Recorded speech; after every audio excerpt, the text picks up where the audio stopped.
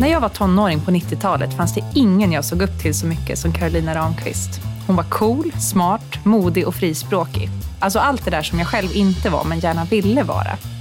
Sen dess har Carolina fortsatt på samma spår och jag och många andra har fortsatt som fans. Som medverkande i antologin Fittstim hjälpte hon tusentals, inklusive mig, in i feminismen. Och som chefredaktör för Arena och kritiker i DN har hon byggt nödvändiga broar mellan politik och kultur. Ändå är det kanske som skönlitterär författare Carolina har gjort allra störst avtryck. Flickvännen är en effektivt berättad, stilsäker studie över en kvinna som man efterhand inser är en tickande bomb, skrev Erik Lövendahl i SvD om Carolinas andra roman. Och uppföljaren Den vita staden cementerar Carolina Ramqvists position som en av Sveriges intressantaste författare, enligt Jens Liljestrand i Expressen. Och jag kan inte annat än hålla med. Carolinas böcker bänder upp feminismen, gräver djupt i det ytliga och lämnar mig alltid med en konstig känsla av samhörighet blandad med förtvivlad ensamhet. Och nu sitter vi här för att prata mer om det. Jag heter Nina Wikner och det här är Något slags känsla. Hej Carolina. Hej. Välkommen hit. Tack så mycket. Hur är läget? Det är bra. Det känns ju roligt att komma ut och träffa någon. Ja, vi sitter alltså faktiskt här fysiskt i samma rum, vilket ju inte är jättevanligt i dessa tider. Men jag tycker också det känns väldigt, väldigt härligt att få göra det. Inte bara stirra på en skärm. Den här poddens namn, det kommer ju från ett känt citat av Hjalmar Söderberg. Jag tänkte läsa det för dig så får du tycka någonting om det. Det går så här. Man vill bli älskad, i brist på beundrad, i brist på fruktad, i brist på avskydd och föraktad. Man vill ingiva människorna något slags känsla. Själen ryser för tomrummet och vill kontakt till vad pris som helst. Vad tycker du om det? Stämmer det? Jag tror att alltså det finns ju en anledning till att det där har blivit ett odödligt citat förstås. Jag tror att vi ofta kan se kanske mer att vi ser det hos andra, att vi ser den där mekanismen eller tycker oss se den och kanske tolkar människor utifrån det där. Om jag går till mig själv så känner jag inte igen mig i det riktigt. Alltså jag kanske kan känna igen liksom den här önskan om att nå fram med någonting oavsett hur. Men samtidigt så tror jag att för mig så har jag nog alltid liksom velat bli omtyckt. Så ja, och det och listan ju också som det liksom man kanske helst vill bli. Men skulle du hellre alltså vara liksom tyst än sedd och ogillad? Alltså hellre osedd än ogillad? Absolut, nu i alla fall. Så låter osedd så förföriskt och lockande och skönt att vara osedd. Och det är nog någonting som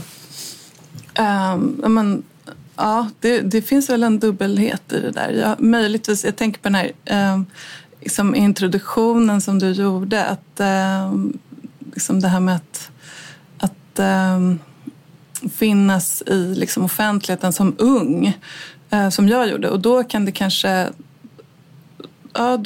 då kanske det finns liksom en vilja att bli sedd. Men jag tror att för min del så handlade det nog mer om en vilja att på något sätt liksom få säga någonting eller få liksom uttrycka mig, tror jag. Och så det var inte till vad pris som helst, nej, liksom se mig? Det var det inte alls. Men det kunde kanske verka så. Precis som det kan verka så med många unga människor. Liksom. Ja, men precis. Jag tänker det är väl mer en ungdomsgrej. Att man är på något sätt van. Kanske mindre nu i och för sig med sociala medier. Där fler typer av människor kan få egna plattformar. Men när du blev medialt känd. Då fanns det ju inget annat sätt än genom traditionell media. Att nå ut till många människor. Nej, och då var man ju van. Det var det jag mindes som så starkt när du och många andra i liksom samma period kom fram och var liksom något annat. Och media i vanliga fall var liksom reserverade för väldigt vuxna, väldigt städade så här, rapportankare typ. Tyckte jag ju var liksom. Det var så media var när jag var barn och tonåring. Och sen så helt plötsligt så kändes det som att det kom fram en helt annan typ av människa som var mycket lättare att relatera till. Då kan jag tänka mig att många vuxna människor fick någon slags chock. Och det är inte för att ni var annorlunda än andra ungdomar, yngre människor, utan bara för att man inte är van att den typen av människor får synas och höras på det sättet. Precis, och det fanns väl liksom en lust att uttrycka sig ganska ofiltrerat och att liksom erövra någon sorts nytt rum och sådär. Och kanske särskilt också för att det är ju, jag tror att jag själv och väldigt många andra, det fanns ju hela tiden en idé om speciellt då unga kvinnor som alibin i liksom det mediala utrymmet. Och där väl vi väldigt ofta blev avfärdade med det här alibi-ordet. Och så att det var liksom en trend. Det är ju roligt nu att tänka sig att man såg det som en trend att alla dagstidningar skulle ha en ung kvinnlig krönikör till exempel. Ja. Och snart återgår vi till det normala. Ja, det är precis. Det framstår ju som galet i efterhand. Men jag minns det där jättetydligt. Och att det också... det hjälpte ju oss allihopa, tror jag. Även de som inte var en del av det utan bara var åskådare. Liksom, men det blottlade ju en massa strukturer. Alltså mycket mer än vad jag tror att det var meningen. Typ om någon säger så här, ja men det är bara en trend att den här typen av människor ska få uttrycka sig här. Då reagerade jag i alla fall som så här, vadå trend? Precis som du sa nu, att så här, vad menar ni? Hur skulle det kunna vara det? Hur menar ni? Så att man liksom kunde man fick hjälp att kolla patriarkatet liksom ganska tidigt. Genom det som hände då. Ja. Och det är nog därför som det känns som att det betydde så mycket för så många. Hela det händelseförloppet, oavsett om man var en del av det själv eller inte. Och så fanns det ju den här bilden av oss som var unga kvinnor då som väldigt arga. Därför att vi liksom uttryckte våra ståndpunkter och åsikter. Och det betraktades, det liksom uppfattades som en stor vrede och ilska och en extrem individualism. På ett sätt som jag tror hade väldigt mycket att göra med att man liksom inte var van vid att lyssna på unga kvinnor eller att unga kvinnors syn på världen och samhället skulle komma fram på det sättet. Och det tänker jag är någonting som jag gärna vill återkomma till senare, just det här hur samma beteenden kan liksom kodas väldigt olika beroende på om det är en man eller kvinna som gör det. Men först så skulle jag vilja prata lite med dig om ensamhet. För att det är någonting som när jag läser dina böcker framförallt ser som ett återkommande tema. Antingen den fysiska ensamheten som i Den vita staden eller Björnkvinnan, när en person faktiskt är fysiskt ensam på en plats i princip hela boken. Men också den mer existentiella ensamheten i Det natten, som jag tycker är en fantastisk text överhuvudtaget. Är det medvetet från din sida eller har det bara liksom råkat bli så att det återkommer? Det har bara råkat bli så. Jag tror att det har varit så med alla mina texter eller alla böcker som jag har skrivit. Så det har liksom aldrig funnits någon plan, utan allting har liksom kommit ur en ganska undermedveten rörelse, tror jag. Men det är ju ett väldigt tydligt tema som du säger. Det finns ju verkligen där, och det är väl mycket en spegling av mig själv. Att jag har behövt liksom skapa de här karaktärerna och de här liksom, texterna på det sättet. För att det är så... Ja, det är liksom så jag själv fungerar. Hur menar du då? Att jag har själv... Jag tror att jag har själv varit väldigt ensam. Och mitt författarskap har, som jag tror för väldigt många andra författare, det har liksom sprungit ur den ensamheten väldigt mycket. Jag tycker att det är väldigt intressant, för jag tänker att det finns få känslor som är så stigmatiserade som ensamhet kan vara. Jag tänker på till exempel för några år sedan så var det ju en man som hittades i sin lägenhet, och nu hände det ganska nyligen i Norge också. En människa som har liksom legat död hemma i sin lägenhet i flera år och inte varit saknad av någon, och hyran dras på autogiro. Och när man gör såna här på stan intervjuer runt det, så blir ju människor som inte känner den här personen, som inte har en aning om vem den var, helt liksom förfasade. Att det här är det värsta som kan hända. Varför tror du att det är så? Det är väl en blandning av skuld, att man liksom, att omgivningen känner en sorts skuld för att man inte har funnits där för den här personen, för att man har en bild av att gemenskap är viktigt förstås, och att liksom man kanske tror att man skulle kunna rädda den här människan eller kunnat ge den någonting. Men också förstås att det liksom är ett misslyckande, tror jag, att man ser det som du säger, att det finns liksom ett stigma kring ensamhet. Det handlar ju om att man har liksom misslyckats med att upprätthålla relationer till omvärlden och till andra människor. Och det är ju förstås men det är ju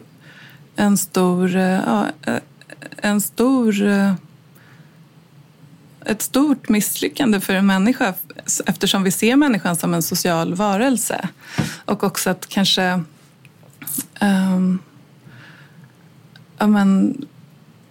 förstås att det finns liksom en självvald ensamhet, men det finns ju också en ensamhet som inte är självvald, och där man kanske inte har liksom klarat av att hålla liv i vänskaper, eller att liksom ta dem till liksom fördjupa sina relationer med andra människor och så. Och kanske också att vara en oälskad person. Det är ju fruktansvärt. Ja, jag undrar liksom hur mycket av den där förfasningen som människor runt omkring känner, hur mycket som handlar om skräcken över att man själv skulle hamna i den situationen versus liksom skulden som du beskriver över att borde jag liksom ha hjälpt den här människan på något sätt. Antingen bildligt om man faktiskt bodde i samma trapphus, eller liksom mer metaforiskt. Finns det människor runt omkring mig som jag på något sätt borde ta hand om? Jag kan tänka mig att det är liksom, båda de grejerna känner man samtidigt, och då blir det så här, vilken katastrof. Medan jag då som också, jag vet inte om jag skulle identifiera mig själv som en ensam människa, men som en människa i alla fall som alltid har sökt ensamheten för att jag behöver liksom ensamheten för att komma vidare i saker och ting som jag vill göra. För mig är det ganska mycket mer komplext. Jag är inte alls säker på att den här människan kanske inte har valt, alltså den kanske har valt bort, den kanske inte ville ha att göra med andra människor. Eller den kanske var superoskön och verkligen inte var lämpad att umgås med andra människor. Alltså jag tänker att det kan vara mycket mer komplext än att det är synd om hen och någon borde ha tagit hand om den. Jag tänker att det bara är väldigt extroverta människor som kan tänka så. Men jag vet inte, jag kanske är ute och seglar.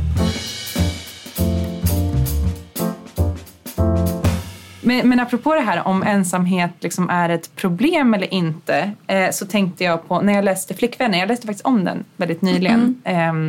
För att det är en av mina favoritböcker. Jag tror att det kanske var 3:e eller 4:e gången jag läste den. Jag tycker den är så väldigt, väldigt bra.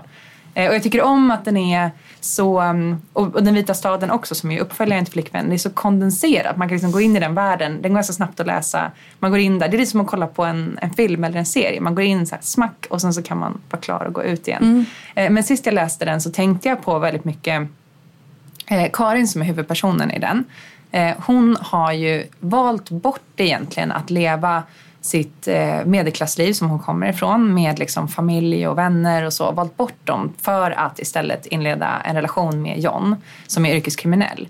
Och därmed som en slags, jag tycker det skiljer väldigt bra. Jag kan tänka mig att det verkligen är så det skulle gå till. Det är inte det att hon blir förskjuten, utan de här människorna som är i hennes närhet, de försöker hålla kvar henne, och så här, och de försöker få henne att välja tillbaka, så att de ska välja henne, eller tvärtom, att hon ska välja dem istället för John. Och sen så när det inte går så blir det så här, men vi kanske kan ha någon slags relation i alla fall. Men hon väljer ju liksom verkligen bort dem för att gå in i hans värld. Och i det, när jag läser den så tänker jag att men det är, alltså jag fattar henne. Alltså utifrån hennes person och det hon vill och som hon tänker, så är det liksom ett rimligt val. Så då är ju kanske den ensamheten, alltså bortväljandet av mamma och systrar och kompisar, kanske inte är ett problem för henne. Nej, precis. Och det är väl också det här att de tänker att de har någonting att erbjuda henne som de är så säkra på skulle vara bättre. Ja, men exakt. Och det tror jag också att hon uppfattar som väldigt irriterande.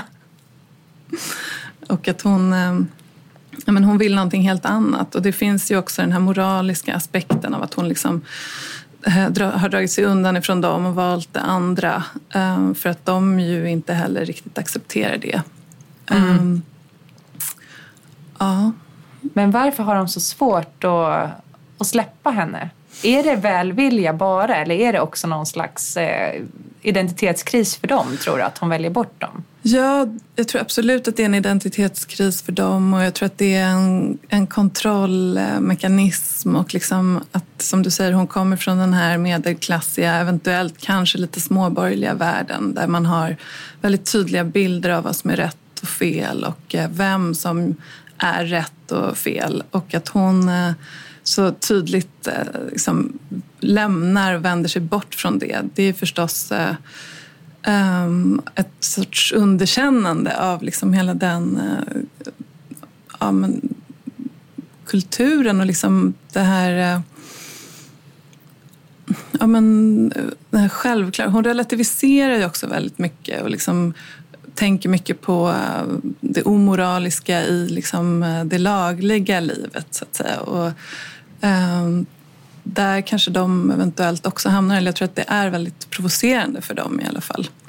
Och det kan jag tycka är intressant. Jag tror att det är så. Men samtidigt kan man tycka att det livet de kommer ifrån, som är så självklart, och som du säger, de tycker att det är så självklart att det här ska vara mer attraktivt.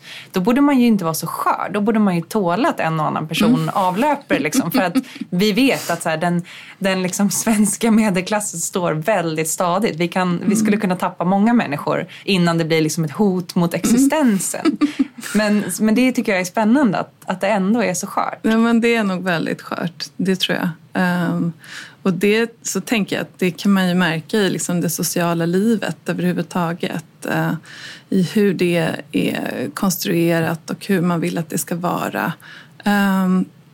Jag vet inte, men jag tycker liksom att jag tror att Karin också förhåller sig ganska mycket till liksom såna här idéer om det sociala som man kanske har som ung kvinna. Att det finns liksom en idé om parrelationen som en liksom social framgång där man ska umgås parvis och liksom välja rätt person som fungerar bra med ens vänner och ens familj. Och, allt det här är ju också, alltså hon är ju, tycker jag, en person som använder sig väldigt mycket av sin frihet. Hon har liksom, hennes mamma är ju så här en gammal en 40-talist som liksom har varit med om så här, kvinnofrigörelsen på 60-70-talet och som tycker att hon kastar bort sitt liv. Och det är ju också en reaktion som många läsare, vet jag, har upplevt när de har läst boken. Att de liksom, jag fick alltid och får fortfarande höra läsare som, och särskilt kanske den äldre generationen, som pratar om att de vill stiga in i den här romanen och liksom skaka om den här dumma flickan ungefär. Men problemet är ju på något sätt att om man som liksom den äldre generationen har givit sina döttrar den här friheten som man har gjort, så ger man dem ju också liksom rätten att välja bort vissa saker. Ja, verkligen. Och det slår mig när du säger det, att det är lite samma utmaning som man har med demokratin i stort. Att genom att värna till exempel yttrandefrihet, pressfrihet och så vidare, så värnar man också möjligheten för människor att uttrycka direkt antidemokratiska åsikter. Och nu, bara senaste veckorna, har det igen kommit upp till diskussion att så här, borde man kriminalisera medverkan i nazistiska organisationer, eller borde man kriminalisera förintelseförnekelse, har ju varit uppe på tapeten nu igen. Och det är ju precis det där. Man ger människor frihet och sen är frågan, hur ska de få använda den här friheten? Men i min hjärna så tänker jag att det imploderar ju om de inte får använda friheten, för då är det ju ingen frihet. Om det finns en från början bestämd idé om vad den här friheten ska användas till, är den ju per definition inte fri. Och jag tänker att det är det Karin ser. Verkligen. Ja, precis. Och sen i Den vita staden, som ju utspelar sig några år senare, där kan man ju säga att liksom hennes ensamhet där är inte lika så här triumfatorisk. Liksom. Nej, hon är mycket mer misslyckad och desperat. Och då var jag väldigt intresserad av det. Liksom, eftersom jag hade de här läsarna med mig på något sätt. Och även min egen blick på Karin. Och liksom, hur uppfattas hon då när faktiskt allt har gått åt helvete, precis som alla sa till henne eller tänkte. Eller liksom ville säga till boken att det skulle göra. Och hur ser man på henne då? Är man glad att man har fått rätt? Eller, ja. Jag tänker att man inte är det. Alltså, verkligen inte. Att trots att man fick rätt så är det så här, nej men för någonstans så tror jag att anledningen till att man som läsare blir, eller många läsare inklusive, man blir liksom hooked på Karin. Det är just att det är spännande att följa henne. Liksom. Så man vill ju på något sätt ändå man vill ju henne väl. Eller man vill i alla fall att det ska fortsätta. För det finns något väldigt spännande i hela det. Men också tror jag, och en av den där spänningen är ju det där fuck you till systerskapet, alltså rent ordagrant, att hon faktiskt liksom säger upp kontakten med sina egna systrar för att hänga med sin snubbe. Det är ju liksom, det får man ju inte göra, och så ändå gör hon det. Det är jävligt intressant att läsa. Men jag tänkte också på när jag läste boken sista gången att hur hade det varit om Karin hade varit kille? Liksom, och han hade sina bröder och sin pappa istället. Hade de reagerat lika? Nu kanske det hade inte blivit exakt samma sak. För att om hon hade varit kille hade ju han inte kanske liksom blivit ihop med en yrkeskriminell kvinna. Alltså det hade inte utspelat sig på samma sätt. Men om vi säger att han hade valt bort på något sätt liksom det livet som var uppservat för honom. Hade det varit lättare att acceptera eller svårare, eller hade det inte varit någon skillnad? Det hade nog varit mycket mindre komplicerat. Alltså som du säger, hela historien bygger på något sätt på, så tror jag att det är med många, mycket av det som jag har skrivit, att det liksom springer ur någon sorts uppsättning av idéer om kön faktiskt. Och vad gäller henne så hade liksom det hade bara fallit ihop, tror jag. Hela idén eller hela berättelsen hade liksom inte fungerat, därför att den handlar så mycket om de här förväntningarna eller de här liksom föreställningarna som vi har om kvinnor, tror jag. Och om vad det är att vara god, och att liksom att vara en kvinna handlar så mycket om att vara god och att vara i relation till andra. Och liksom inte kanske nödvändigtvis om det här med att vårda, men det finns ju där givetvis också, att liksom vårda andra människor och att liksom hela tiden finnas till i de här relationerna. Precis. Och det kanske blir liksom extra pikant då, i och med att i första boken, Flickvännen, så har ju inte Karin och John barn. Utan det är liksom det är hon och han. Liksom. Och några kompisar som är inte riktiga kompisar, kan man väl säga. Eller liksom det är liksom människor hon umgås med, men som hon kanske inte bryr sig jättemycket om. Precis. Så då existerar hon inte. Hon behöver inte ta hand om honom. För deras relation går ut på att han tar hand om henne. Så hon har liksom avsagt sig alla traditionellt kvinnliga egenskaper. Samtidigt som hon är hyperkvinnlig i liksom, hur hon bryr sig om sitt utseende och liksom sådana saker, så är hon ju samtidigt superokvinnlig. Ja, verkligen. Och hon räds ju det här med barnet. Han vill ju gärna ha ett barn redan från början. Och hon är ju väldigt rädd för att skaffa barn. För att då, som du säger, då skulle allting förändras. Liksom. Vilket det gör också.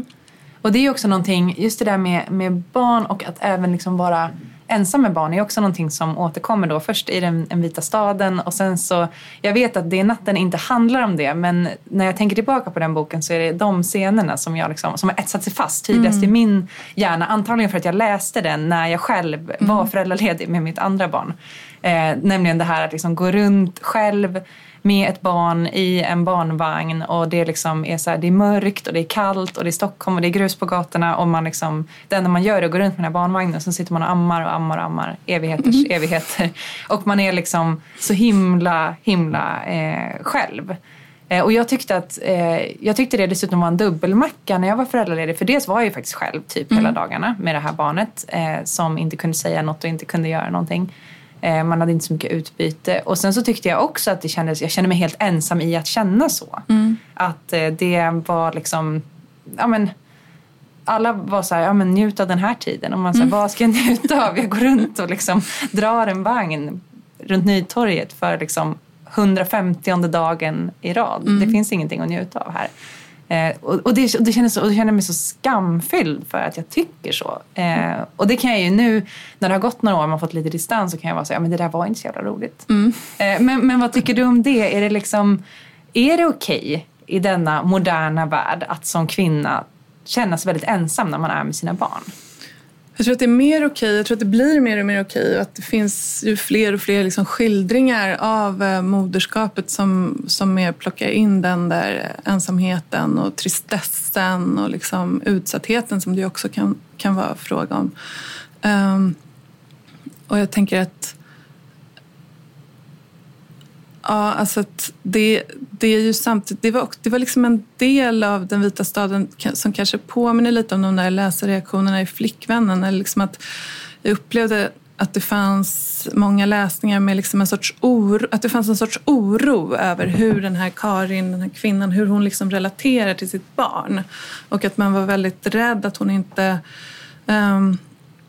inte tog hand om barnet ordentligt på något sätt. Att hon liksom inte... Gud vad intressant, för jag tyckte tvärtom när jag läste. För jag tror att den kom 2015, eller hur? Då läste jag den första gången innan jag fick barn. Och andra gången efter. Och första gången så vet jag inte om jag tänkte på det så mycket. Men andra gången jag tänkte så här, gud vad bra mamma hon är. Alltså, hon är verkligen sjukt bra. Men tanken på förutsättningarna dessutom. Ja. Så är jag helt imponerad över att hon inte brakar ihop bara av sömnbrist. Liksom. Men jag håller med. Jag tycker också, och det var viktigt för mig när jag skrev den, att hon ändå skulle liksom drivas av det här, den här viljan att faktiskt ta hand om det här barnet. Det är ju det enda hon har i princip. Det är liksom, som jag såg det, så var det ändå det som drev henne, att hon liksom behövde finnas där för sitt barn.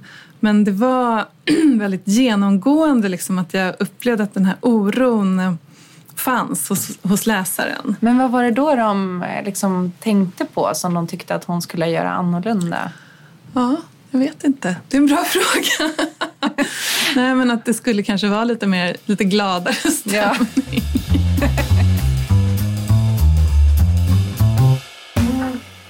Det här är då en 100% gissning, men i alla fall när jag läser böcker som skildrar föräldraskap och kanske framförallt moderskap i historien, så får jag intrycket av att om vi går tillbaka några decennier i tiden, så var att vara en god förälder väldigt mycket en praktisk fråga. Alltså hålla barnen hela, rena, väluppfostrade, välkammade, bra betyg. Alltså får du alla de här resultaten, då är du en bra förälder och ditt barn kommer att få lycka i livet och så här, det kommer bli okej. Medan nu så är det ju mycket mer fokus på förälderns känslor inför barnet snarare än produkten av de känslorna. Alltså att det är helt okej att det är lite skitigt hemma eller att barnen är rufsiga hårt, så här, om alla är glada och alla mår bra. Och jag kan ju tycka att, jag vet att man kan tänka på det som en avslappning av reglerna. Alltså nu är det mer okej och man kan vara på flera olika sätt och sådär. Men jag ser det bara som att man har flyttat fokus från det praktiska till det emotionella. Att normerna är egentligen lika starka.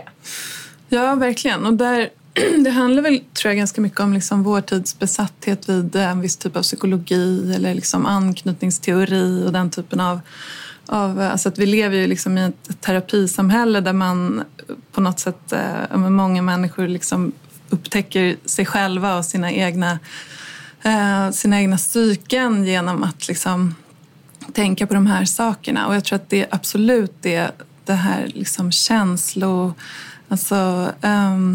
uppdraget att liksom finnas där känslomässigt för sitt barn.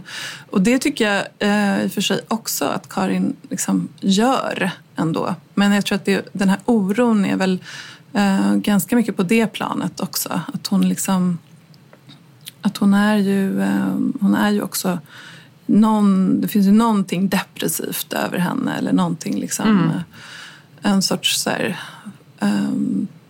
en sorts melankoli eller liksom leda men att hon ju ändå gör allt hon kan liksom för att leva vidare. Ja precis. Ja, också att hon ärligt talat så var ju inte hon super känslomässigt tillgänglig för någon annan tidigare heller. Utan jag upplever det mer som att hon har blivit mer känslomässigt tillgänglig för sitt barn än vad hon kanske var för sin man eller för sina vänner eller för sin familj eller för någon annan. Så att det nästan är som att barnet har liksom dyrkat upp någonting i alla fall. Absolut. Alltså den här viljan att ta om hand är ju uppenbarligen stark. Ja, men jag tycker det är väldigt intressant just det att läsare tolkar det som att hon liksom inte, att man blir lite orolig för det där. För just att man kan läsa det så olika. Ja, precis. Man blir orolig när inte en mors kärlek är så där tydlig hela tiden. Liksom. Ja, precis. Det är kanske det. Ja, och just att det kanske liksom finns den där grundkänslan där. Jag pratade faktiskt med en kompis häromdagen som är gravid och hade varit på första mötet hos barnmorskan. Och då hade då ställde de ju lite så här hälsokontrollfrågor och lite sådär, ja men hur ser familjesituationen ut? Och då hade hon liksom svävat lite på svaret kring, men hon hade frågat så har ni försökt länge? Och då hade liksom min kompis svävat lite på svaret kring, för att hon var tvungen att tänka efter liksom, vi har ju typ inte riktigt försökt. Alltså hon skulle formulera sig. Och då direkt han barnmorskan säga, för barnet är väl önskat? Och min kompis var så här, det måste det inte vara. Alltså i det här fallet var det, men liksom att det blev en sån mikroversion av liksom hela samhällets syn på föräldraskap på liksom 30 sekunder i det här torra liksom rummet på vårdcentralen. Så här, barnet är väl önskat? Hon bara, jag vet inte. Sluta pressa mig. Nej men precis, liksom mammans kärlek, det är en sån otroligt stark drivkraft i vår kultur. Att vi vill liksom ha den och vi vill att den ska vara tydlig och finnas där. Väldigt synligt liksom.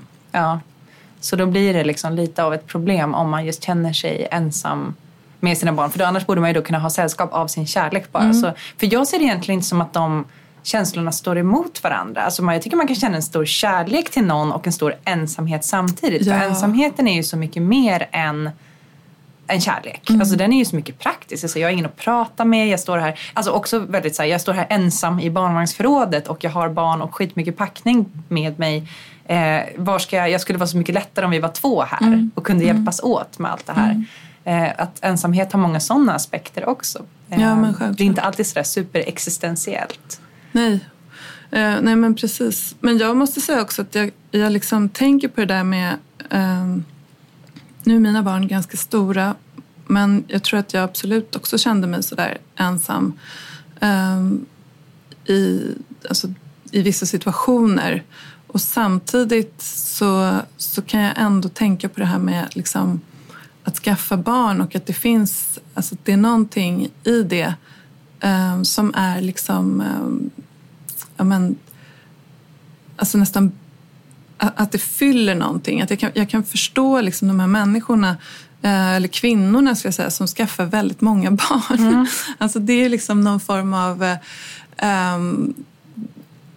ett beteende som är ganska fascinerande i vår tid, där man liksom vi behöver inte ha många barn. Det är liksom, för vissa har det varit det har sett som nästan en statussymbol att ha många barn, för att det är dyrt att ha barn, och det är liksom att kunna skaffa många barn det visar att man liksom har den ekonomiska möjligheten och den sociala statusen på något sätt, att man kan klara av det.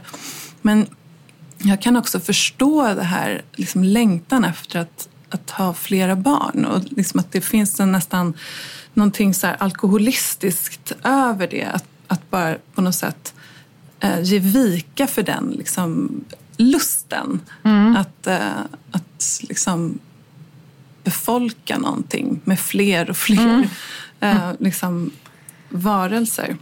Och något att också ta bort är ju det här valfriheten i vardagen, som ju många tycker är ganska betungande i vår moderna tid, i och med att när man har att göra med barn i olika åldrar, men kanske framförallt de allra minsta barnen, så blir ju ens eget handlingsutrymme väldigt, väldigt begränsat. För det är så här, min dag kommer att definieras av massor av praktiska göromål som behöver göras i en viss ordning, och det ska sovas och ätas. Ja. Så att man hinner inte tänka på om man ska byta elbolag eller om man borde byta jobb, eller alltså massa sådana saker som annars kan liksom dra ner en i grubblerier. Och där finns det ju en stor liksom lockelse, eller en stor frihet på ett sätt, som är liksom, det är en sorts paradox, att att liksom ge efter för den här lusten att skaffa fler barn och att därmed liksom gå upp i någonting som är liksom, det är som en maskin som bara rör sig av sig själv. Och du behöver inte liksom kanske, alltså, det är på något sätt ett sätt att liksom också, alltså både vara väldigt så här samhällstillvänd men också helt och hållet vända sig ifrån världen. Liksom. För det har jag tänkt på själv faktiskt. Sen jag fick barn, att jag är mycket lättare att så här, ursäkta mina egna dåliga beteenden nu. För det är så här, jag hinner inte ta tag i det. Jag hinner inte vara så miljövänlig. Eller jag hinner inte vara så bra kompis. Det är okej. Medan innan så var det som att jag inte hade någon ursäkt. Så då kunde jag må mycket sämre av mina egna tillkortakommande. Medan nu kan allting falla ner i någon slags tratt som bara är, jag hinner inte. Det är helt okej. Det är några år nu som är så här. Och det är ju också väldigt accepterat. Gud, ja. Att liksom använda barnen som en sorts ursäkt för att liksom, inte kunna andra saker och så. Nej, precis. Och det var faktiskt också en av anledningarna som jag tänkte på innan jag fick barnet. Det skulle vara skönt att ha den där anledningen att kunna smita från sociala sammanhang. Att så här, fejka ett samtal från någon barnvakt eller förskola eller någonting. Verkligen. För att kunna liksom dra. För att det är alltid okej. Men det är inte okej att säga, jag tycker inte det är så kul. Nu tänkte jag gå hem. Precis, och det ser man ju hela tiden. Liksom. Kvinnor, säkert också män, men jag tänker mer på kvinnor som liksom går upp i sitt föräldraskap på det sättet. Att det liksom är ett väldigt socialt accepterat sätt att vara ensam. Eller att, liksom, att vända sig bort från allt annat. Tycker du att författarskapet är ensamt? Ja, jag tycker att det är ensamt. Och det är ju det är roligt för att det tycker ju de flesta författare. Liksom, man står och beklagar sig över hur ensamt det är. Jag tycker kanske att det har varit ensamt för att jag har inte gått någon liksom skrivarskola eller någonting sånt. Så jag har inte haft den här vanan som jag uppfattar att en del andra liksom författarvänner som jag har, att de har liksom en vana vid att vända sig till andra författare med sina texter och att ha liksom läsare som man har ett sorts utbyte av och en liksom gemenskap med i skrivandet och att läsa varandras texter och så.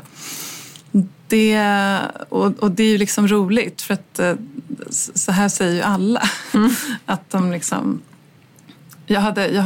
Min förläggare sa till mig någon gång för jättemånga år sedan att du skulle nog behöva några författarvänner. Och jag kom liksom, jag blev så ställd för att jag hade aldrig tänkt på det. Men det var ju sant, det behövde jag verkligen. Liksom, för att jag behövde prata med andra författare och förstå att de ju också upplevde sig själva som väldigt ensamma. Även de som jag uppfattade som att de var liksom omgivna av kollegor som de var väldigt nära. Men jag tycker att det är ganska ensamt. Och samtidigt så är det ju också någonting som kan skapa en så stark närhet till vilt främmande personer. Ja, men exakt. Och alltså att det är ju liksom en sorts. Ja, men, att vara författare är ju på något sätt att excellera i sin ensamhet. Därför att man går omkring med den här, eller jag går omkring med de här liksom inre världarna, eller kanske en inre något slags känsla då, som jag vill liksom förmedla, eller jag vill få ner den på papper och se om den kan liksom nå fram till någon annan. Och det är ju förstås liksom verkligen en övning i ensamhet, men också i att försöka nå fram och att liksom knyta något slags band och så. Och jag tror verkligen att man väljer, eller jag har i alla fall valt författarskapet och skrivandet därför att jag har varit ensam. Jag var liksom väldigt ensam som barn. Jag växte upp med en ensamstående mamma som också hade en ganska framgångsrik yrkeskarriär. Jag hade liksom en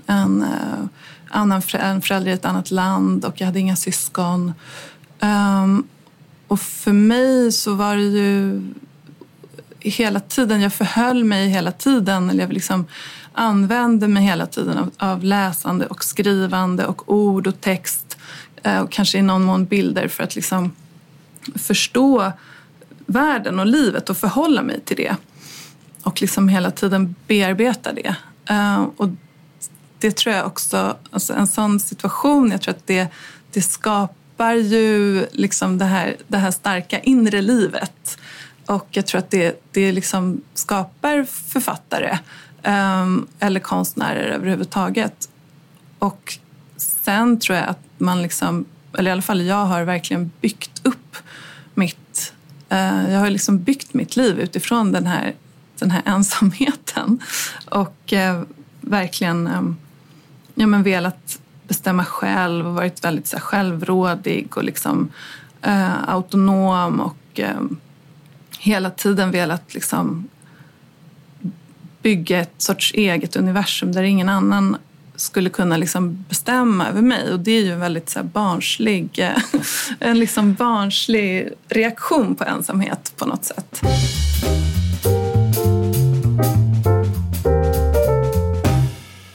Jag har under livet upplevt liksom olika perioder där man ibland har känt sig mer ensam och mindre ensam och mer liksom i kontakt med andra människor.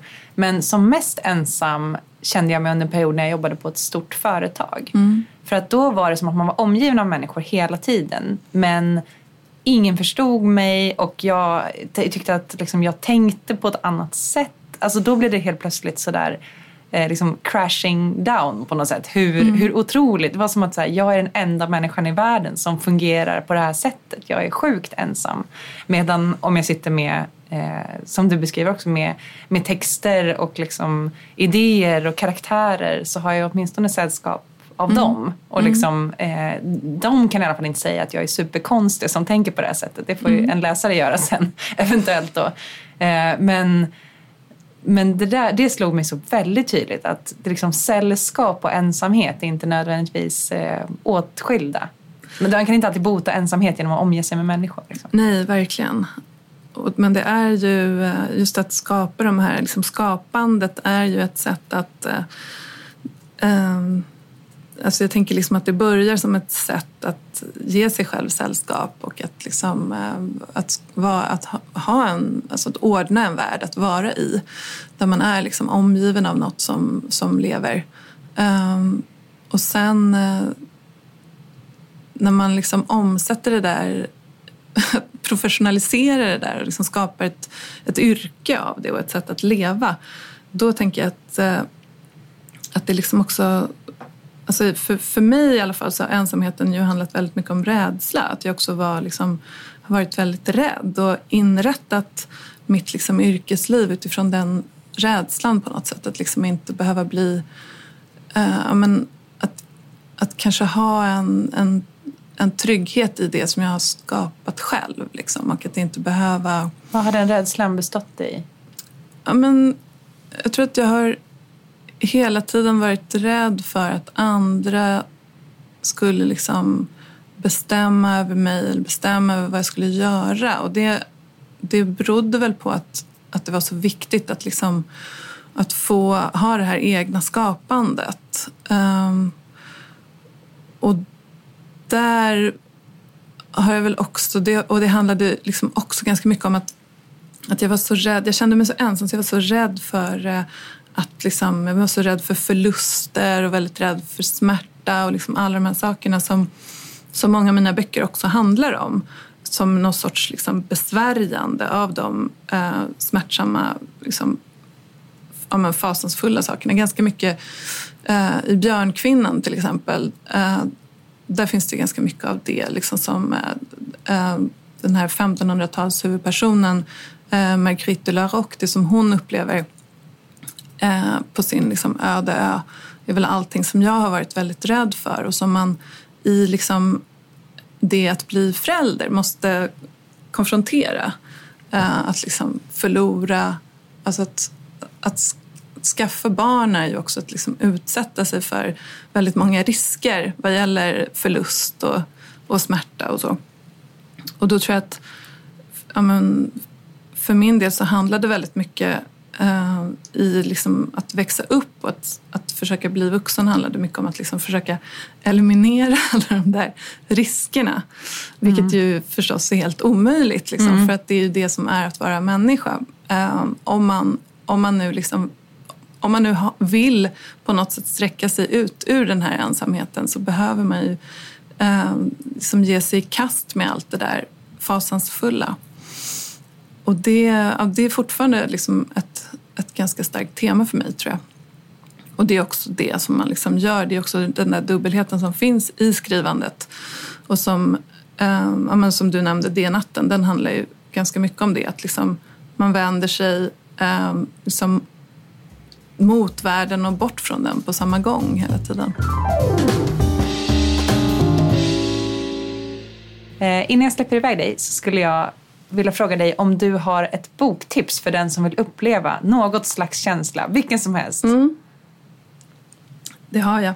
Jag tänkte på det här med Hjalmar Söderberg och ensamhet. Och då tänker jag förstås på Strindberg som ju var liksom före Söderberg.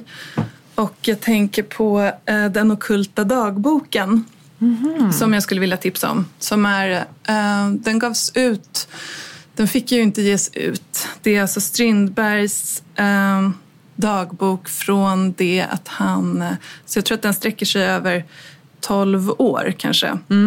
Han börjar skriva den i slutet på 1800-talet. Han är i Paris 1896 och slutar skriva 1908 eller något sånt, tror jag. Och den här boken är liksom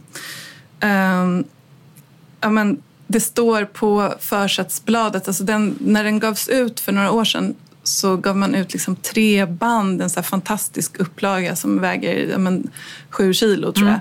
Wow. Med 3 olika band med liksom facsimil där man kan se hans, precis hur han har handskrivit det här. Och på försättsbladet så står det så här, någonting i stil med att denna bok får aldrig tryckas. Och det...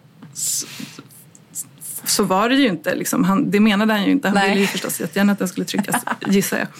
Och det är liksom en form av krisbearbetning efter den här Inferno-krisen. Och den handlar så otroligt mycket om hans ensamhet. Det är liksom väldigt mycket teckentydning. Han ägnar sig väldigt mycket åt det här med att liksom fånga upp det osynliga genom att titta på det synliga. Han ser tecken överallt och försöker liksom förstå vad de betyder. Och han sysslar väldigt mycket med liksom det mystiska och med telepati. Och framförallt kanske i förhållande till Harriet Bosse som han liksom förlorar under den här tiden. Just det. Det här är då efter att Harriet Bosse har gift sig med Gunnar Wingård i maj 1908. Och den 26 maj så skriver han så här: förebråelser, förtvivlan. Ber Gud att få dö, hellre än att leva i synd. Ty nu är hon vigd. 9:30 förmiddagen söker hon mig i Eros, fastän vigd. Harriet förföljde mig hela förmiddagen erotiskt, att jag slutligen måste omfamna henne för att icke brinna upp. Därpå förtvivlan och skam. Jag ropar till Gud att få dö och att icke leva i synd. Fint, eller hur? Ja. Men, ja. Och väldigt ensamt. Ja. Ja, det finns ju ingenting ensammare än liksom det där när man får för sig att hela universum snurrar runt en själv. Liksom. För det är... Och så fungerar den här boken helt och hållet. Det är liksom att universums tecken måste han tyda hela tiden. Allt som händer är liksom runt honom på något sätt. Ja. Tack så jättemycket, Carolina, för att du kom hit och pratade med mig idag. Det har varit så himla intressant och spännande så att jag tappade bort mig själv 1000 gånger. Men kom fram på väldigt bra ställen tyckte jag varje gång. Så tack så jättemycket. Tack.